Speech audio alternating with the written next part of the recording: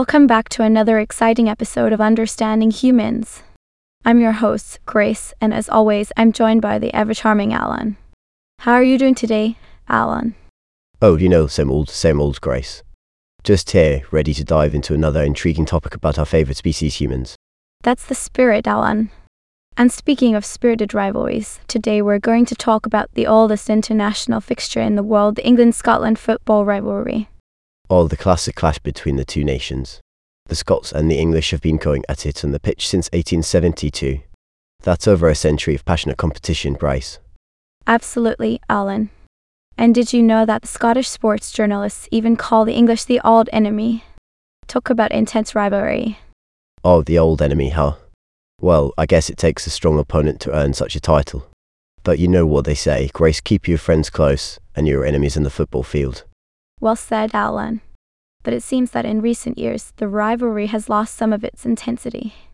With annual fixtures coming to a halt in 1989, other rivalries have taken the spotlight. That's right, Grace. Games against Germany and Argentina have become more important for the English. I guess the Scots will have to settle for being the second most important enemy on the pitch.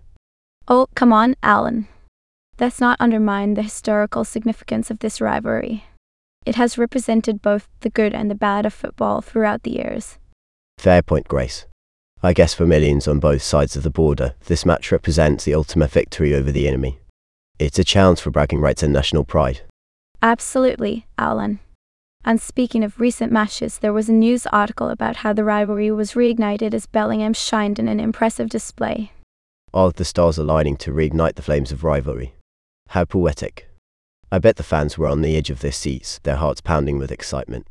I can only imagine, Alan. The passion and energy in those matches must be electrifying. It's amazing how a simple game can bring out such intense emotions. Indeed, Grace. It just goes to show the power of sports in uniting or dividing people. But at the end of the day, it's all in the spirit of friendly competition.